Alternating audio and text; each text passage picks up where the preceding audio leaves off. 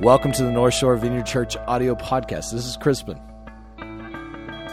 Hey, today on the podcast we have part 24 of our series from the Gospel of John. Today's message is entitled, Do You Know Him? We're continuing our look at Jesus' message to the crowds gathered during the Feast of Tabernacles as recorded in the Gospel of John. Hey, just a quick note, coming up in September, we're going to be moving our service to 10 a.m. at our new location at 525 East Boston Street in downtown Covington. So just keep that in mind if you're coming to see us live. Well, we're going to go ahead and head to the talk, so thanks for listening. North Shore Vineyard, downtown Covington.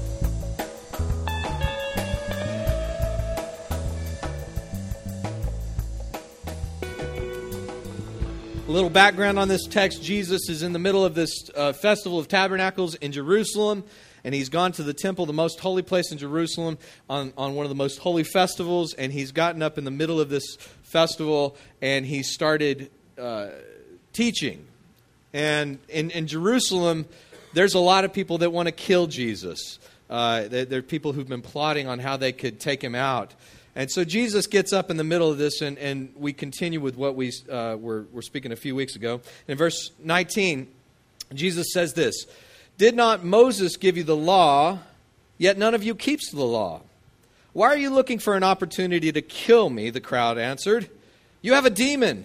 Who is trying to kill you? Jesus answered them, I performed one work, and all of you are astonished. Moses gave you circumcision. It is, of course, not from Moses, but from the patriarchs, and you circumcised a man on the Sabbath. If a man receives circumcision on the Sabbath in order that the law of Moses may not be broken, are you angry with me because I healed a man's whole body on the Sabbath? Do not judge by appearance, but judge with right judgment.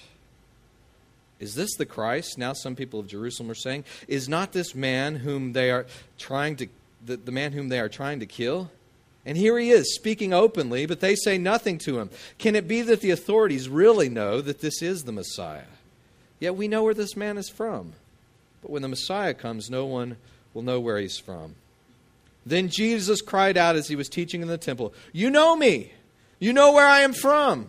I have not come on my own, but the one who sent me is true, and you do not know him. I know him because I'm from him, and he sent me.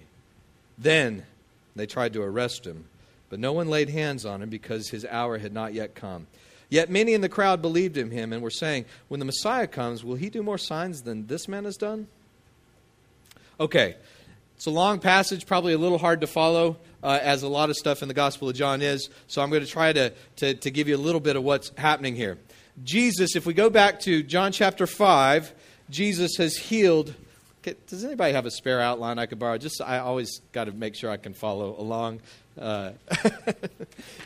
Thank you. John chapter 5, verse 6 through 18, we studied a couple of months ago. There was a man by the pool of Bethesda, which is a pool in Jerusalem that was regarded both by the pagans and the Jews to have some kind of mystical healing power. It's kind of a superstitious place. And this guy had been hanging out there for 38 years. Jesus walks up to him and says, Do you want to be healed? And the guy says yes. And he says, well, take up your mat and walk. Well, you would think that would be pretty cut and dry. You do something great and heal a guy who's been stuck there for 38 years. I'm 39, and I can think, wow, if I'd spent my whole life next to a pool and somebody healed me, that would be pretty cool. But the Pharisees get offended with it because of the way that Jesus does it. He does it in a very provocative way. He heals the guy on the Sabbath.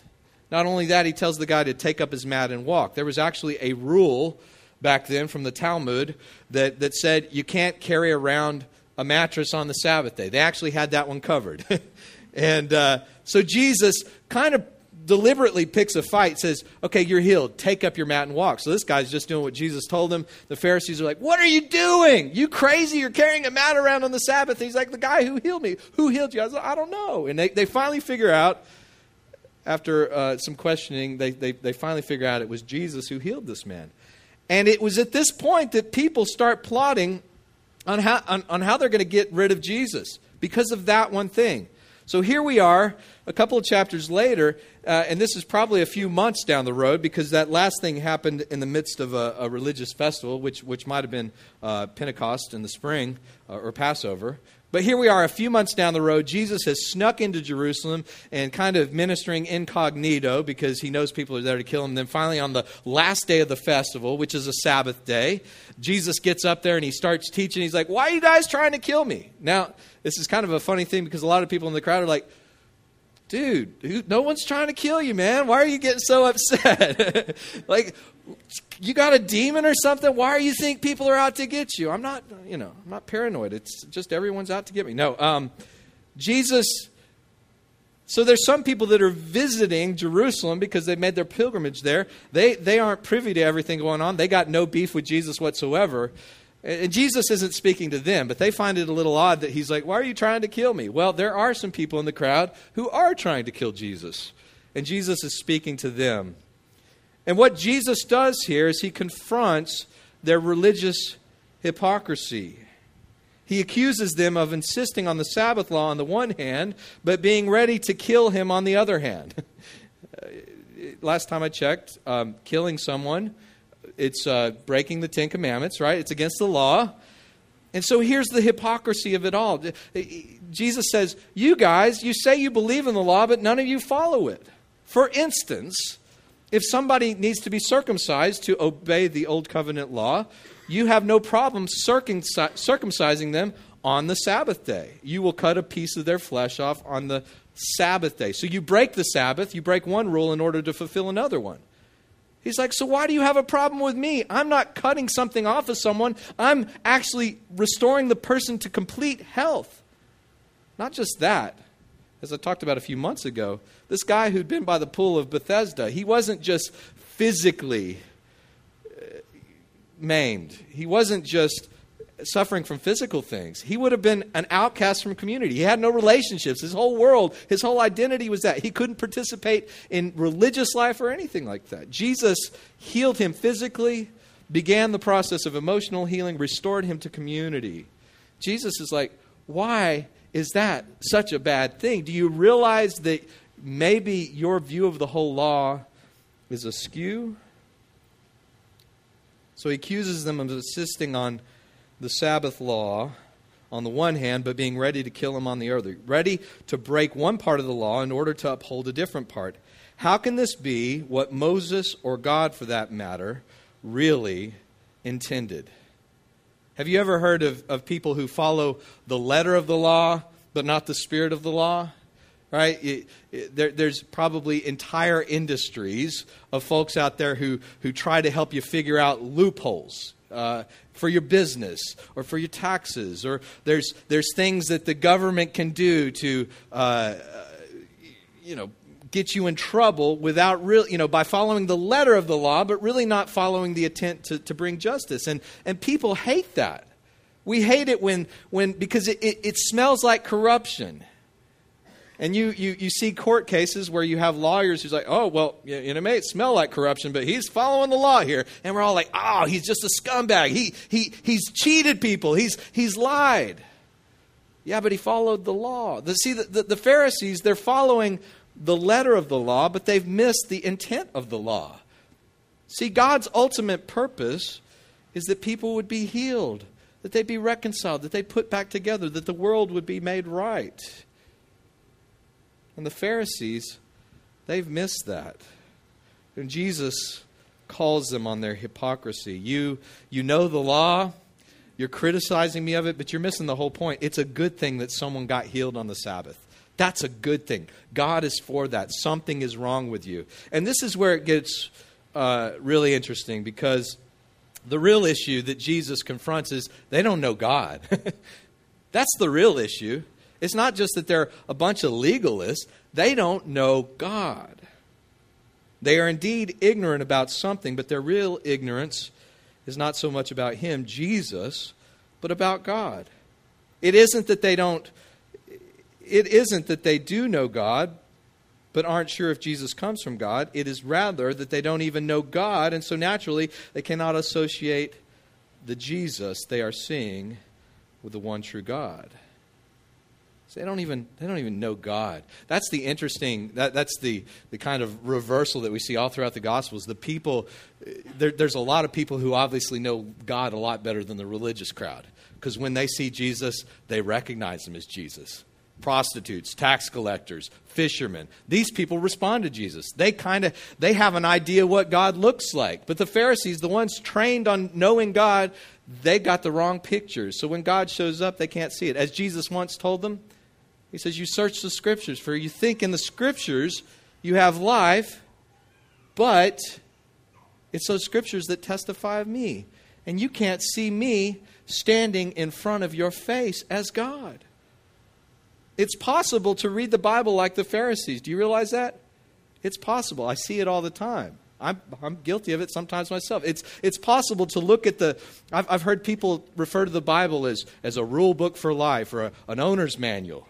Oh, I got a problem with this, man. I just need to get out the Bible and go to page, whatever. Look up something in concordance. Yeah. That's not what God is getting at. The Bible is a story that points to Jesus. And if we miss that point, then we're going to end up like the Pharisees, not being able to see God. Maybe knowing a lot of knowledge, but not knowing him. I heard years ago, maybe you've heard this before, with the people that they train to spot counterfeit money. Do they train these people by looking at all the counterfeits? And that would seem kind of logical, like, hey, this is what the counterfeiting people do. They do this technique, and let's study all their techniques. No, they don't train them that way. They train them by getting them familiar with the real deal. People who are learning to spot counterfeit money, they study real money. They look at real money. They get accustomed with the feel of the fabric, the fibers that are woven in, the ink, every little line that makes it up. So when they come across something that is a counterfeit, it's obvious. You know, when I was a new Christian, I remember listening to AM radio. And if you want to get some really good theology, don't listen to AM radio. They'll let anybody have a radio show with any kind of crazy. But there was one guy that I remember hearing who he called himself, I think, Bible Answer Man. And I'm like, cool. Oh, he's on satellite. Okay, I didn't know he actually still existed. I'm sorry. I don't normally like to pick people out. But his whole radio program was about picking out counterfeit Christians. That was his whole thing. I don't know if he's changed his message at all, but it kind of appealed to that kind of conspiracy side. You ever kind of get this kind of, you like listening, like, I love listening to these conspiracy programs late at night when I'm driving on the road and it's midnight and you hear some kind of alien program. I love listening to that. It's fun. But there's also Christians that kind of want to appeal to that kind of thing. I got a few in there. No.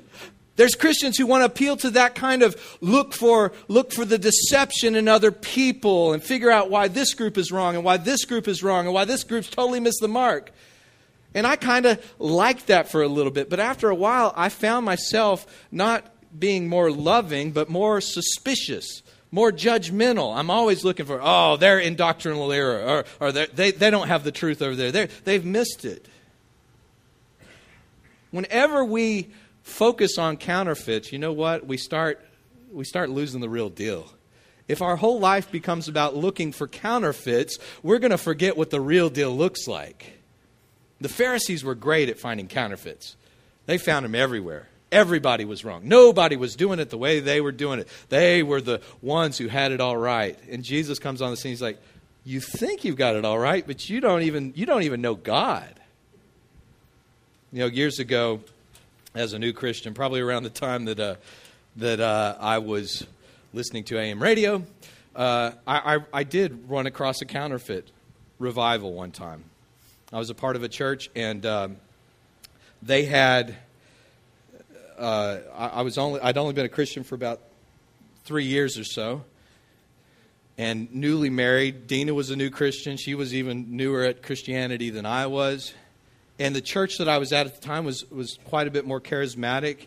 And this was back around the mid-'90s, and there had been a lot of prayer for revival to break out. There was kind of these revivals breaking out in different parts of the world, and so we were praying that our town would be next. And so there was just this prayer going on, fervent prayer for a few months. And then me and my band, we went out of town for a little retreat. And I'm at this retreat, and I feel like God's starting to speak to me out of the book of Galatians about legalism and stuff. And I'm like, this is great, God. I don't feel like I'm struggling with legalism, but okay. I was kind of hoping I'd get a song here out on this mountain. But I come back into town, and I tell you, I hear all these people as soon as I got back saying, the revival's here. God is here. Revival's going to break out. People are going to start coming to know Jesus. And I'm like, yes, this is the move of God's Spirit that we've been wanting for so long. Except when I showed up at the church, man, things got off the charts weird. I won't even get into all the weirdness. But it went from like just being a standard old church to like turning into a cult in a matter of days. You had to take off your shoes as soon as you walked in the congregation. The pastor's office became the Holy of Holies, and you had to have a special credentials to get into the Holy of Holies. Anytime a pastor starts saying that, run, Forrest.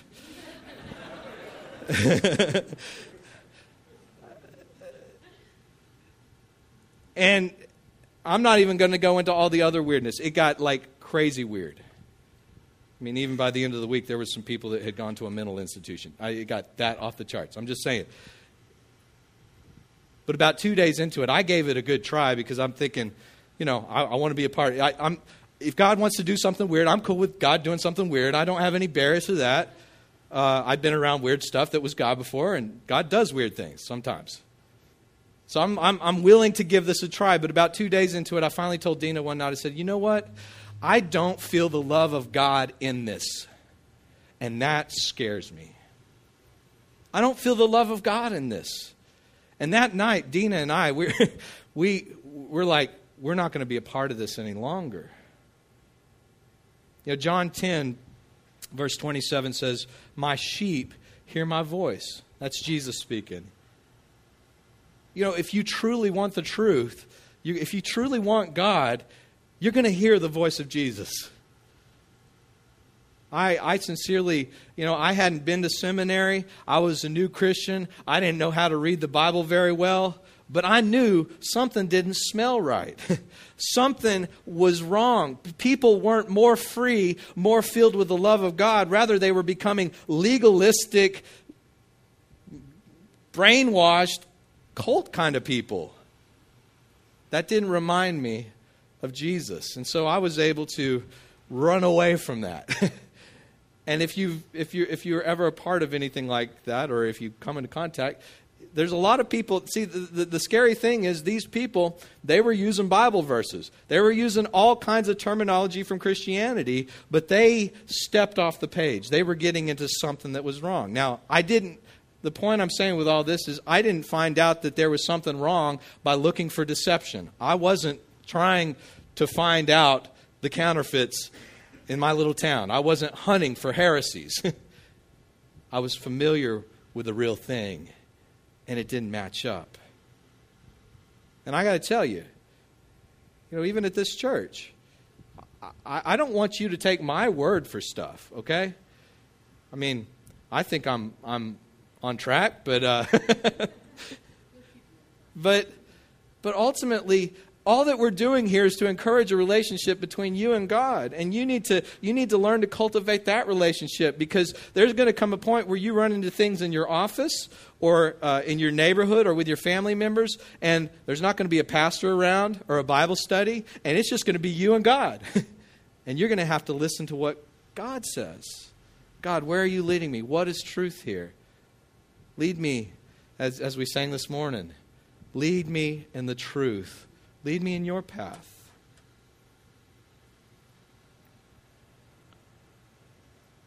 The world that we live in, it tries to get us to buy into all kinds of images of God. There's the patriotic image of God. God is a patriotic American. There's the national nationalistic versions. There's the version of God that's very popular in our culture that a lot of people think God's this old guy with a stick and a beard, and he's just waiting to beat you down. Did you grow up with, any of you grow up with that kind of view of God? Or there's the kind of just effeminate hippie Jesus that walks around, just dispensing, wise sayings. We always have to come back to, what does Jesus actually look like? Immerse ourselves in the real. To be open to the Spirit of God. And say, God, does this line up with you? Does this line up with you? I'm so good about hating the Pharisee and other people. But the reality is, I got my own inner Pharisee myself. I wrote a song one time that said this: sometimes I'm the Pharisee pointing out the weaknesses that I see. It's easier to hold my own than to believe. When I see people that are acting like Pharisees in the culture, that, like the ones that Jesus was facing, when they're pointing at people and judging people, I get angry at them. You ever get indignant about that? Oh, that's not the way God is. But really, if I'm honest, I have to kind of look within. There's a story in 1 Samuel that I want to kind of read today and close with. King David was known as a man after God's own heart. He wrote most of the book of Psalms, which is the prayer book of the church today. But David, even being a man after God's own heart, a guy who walked close with God, who knew God, he really did some boneheaded things in his life. Probably the most boneheaded thing he did was when he saw his friend's wife named Bathsheba. All the guys had gone off into battle. David decided to chill out in the palace, and he walked out one day. He looked over, and I don't know why a woman was bathing naked on a roof, but he sees this woman, Bathsheba, bathing on the roof, and he's like, wow, let me call her up. He sends her over, sends over a messenger, gets her to come over. They have an affair while one of his friends, Uriah the Hittite, was off fighting the war for him. It would have been their little secret, except something happened. She got pregnant. And all of a sudden, David, this guy who had lived so transparently before God, had lived such an open life before the king, had just loved God with all his heart. Now he found himself in a place where he was trying to hide and cover up sin because he didn't want to be found out. And so his first solution is when Uriah comes back from the battle, he's like, okay, Uriah, you need to go in and have a date night with your wife. It's on me. Here's some gift cards to Copeland's and go catch a movie. Why don't you go sleep inside and, spend some quality time? Uriah wouldn't do it. Uriah just camps out on his front door. He's like, how can I go into my wife? How can I spend time with my own wife when there's a battle to fight? And David's like, oh. This normally would have been a great thing for a king to have a loyal soldier, but now he's finding it's everything he tries to get this guy to go sleep with his own wife so he can say that the kid's his. It doesn't work. And so finally, you know what David does, this man after God's own heart? Finally, he tells one of his commanders, he said, look, in the heat of battle, I want you to tell all the soldiers except for Uriah to pull back at a certain time. And so they do that. So in the midst of battle, Uriah is out there on the front lines, one of David's mighty men, and all of a sudden the signal goes and all these guys pull back except for Uriah, and he's cut down by the enemy troops. So David thinks he's covered up his tracks.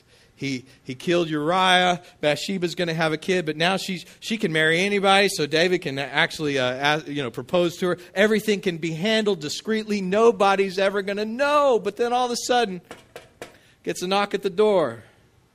And this is where I want to pick up the story. Samuel 12, verse 12. The Lord sent Nathan, the prophet, to David. And when he came to him, he said, there were two men in a certain town, one rich and the other poor.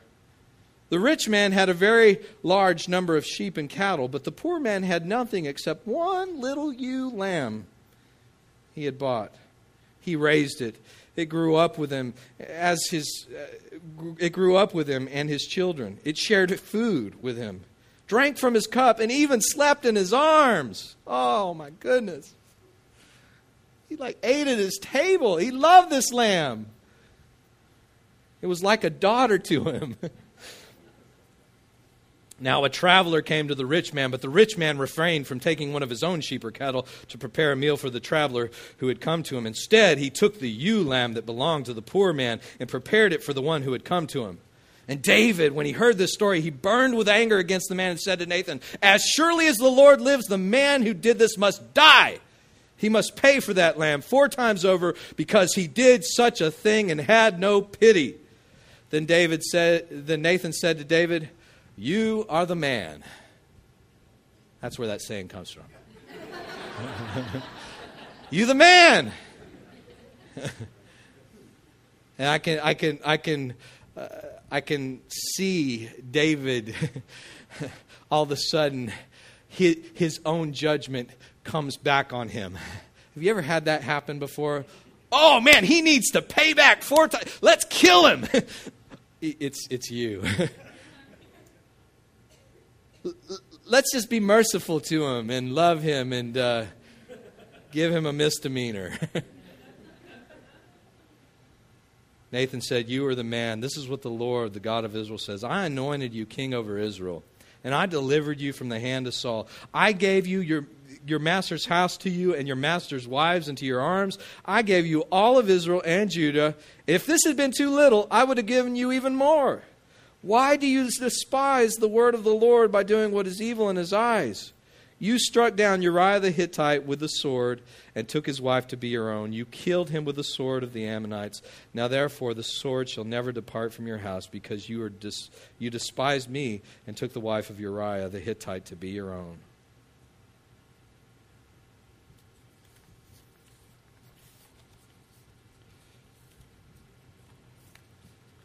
I got to be honest. I'm not a big fan of Pharisees. I see a lot of Pharisees in our culture. I see a lot of people who are saying they're on the side of God, but their whole demeanor, their whole way of things, it's ugly, it's judgmental. I feel like there's so many people in our world that call themselves Christians that actually keep people from knowing God. I hate that. But if I'm honest, I have to realize that sometimes that's me. Sometimes it's easier to overlook the judgmental attitude of other people and then certainly baptize our own into Jesus and just say, "Oh, well, I'm just critical against the bad people." The question this morning is, how much of that Pharisee is within you and I? Because I can honestly tell you, even as that story I shared a little bit earlier, as I was a new Christian, when I didn't know any better, all I had to do was know Jesus. I was a lot less judgmental. There's an old blues song that says, "I ain't never been to seminary, but I've been to Calvary." It's a lot more difficult, though, when you start studying the Bible. You start studying things because, as Paul says, knowledge puffs up. Sometimes we're around church so much, we're around Christians so much, we get puffed up with our knowledge. Our heads become swelled. If we're not careful, we stop loving God, we stop loving people. If it can happen to David, the guy who wrote more than half of the largest book in the Bible, the guy who was a man after God's own heart, it can happen to you, it can happen to me. I keep coming back to this little story on the night that Jesus is betrayed. The final night before he goes to the cross.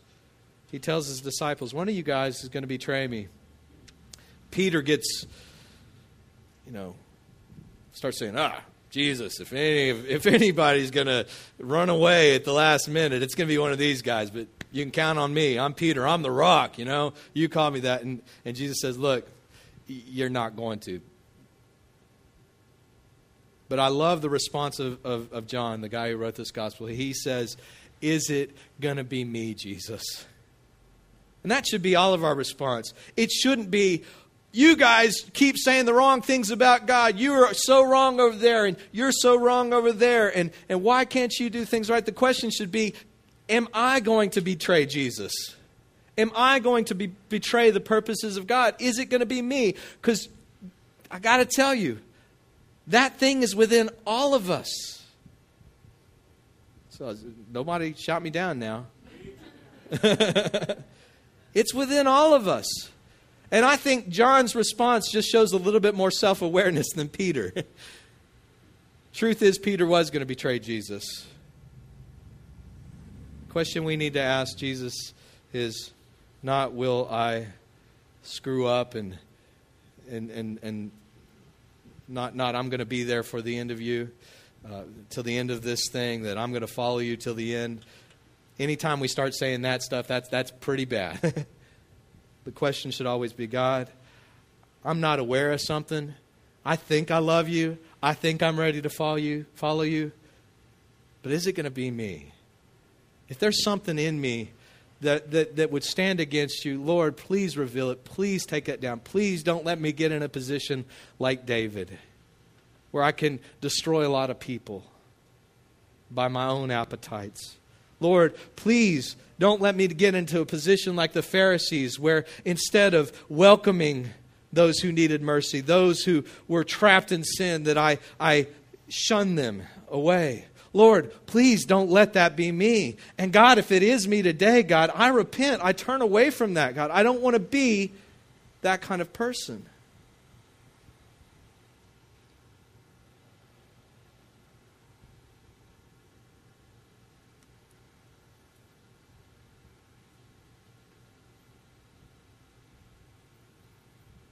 I just want us to close with a word of prayer right now and just to ask God.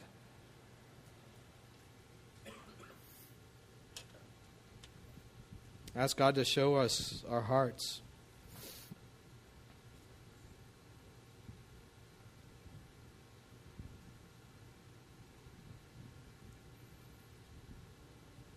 Lord God, we pray as the psalmist prayed, search me, O Lord, and know my heart. Try me and know my ways. See if there be any wicked way in me, and lead me in the everlasting path, Lord. Search me, know my heart, Lord.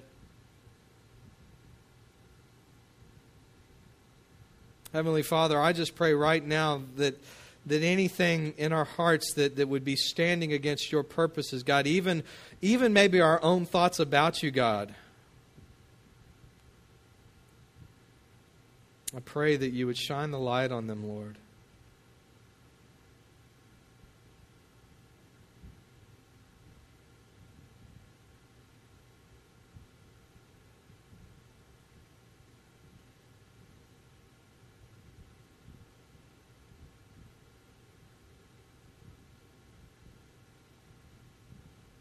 And God, we just right now, we just want to repent for our own judgmental attitude towards others, Lord. Our own finger pointing, God. Our own thinking we know everything. That we've got the market on truth cornered.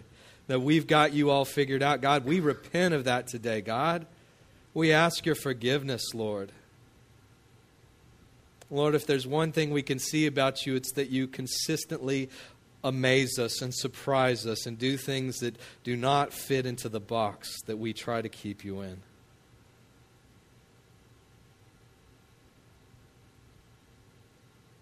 Lord, we ask you for your forgiveness where we have allowed ourselves to be pulled into conversations, judging other people, where we've allowed ourselves to be pulled into conversations where we've judged other groups of people, other religions, Lord, where we have pretended to know your heart. God, we ask your forgiveness for where we've been a part of spreading division and strife, and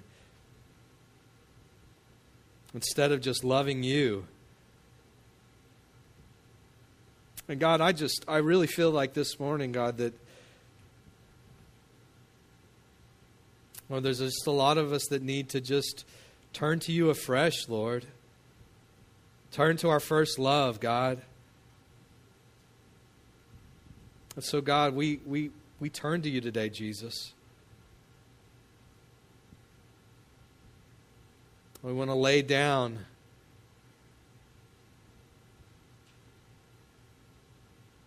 our thoughts, our dreams, our pride, our agendas, God.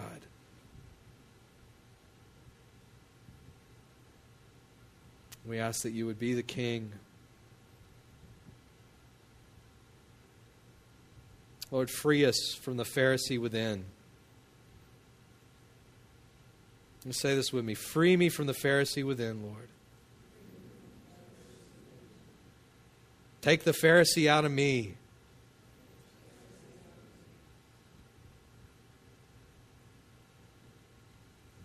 In Jesus' name.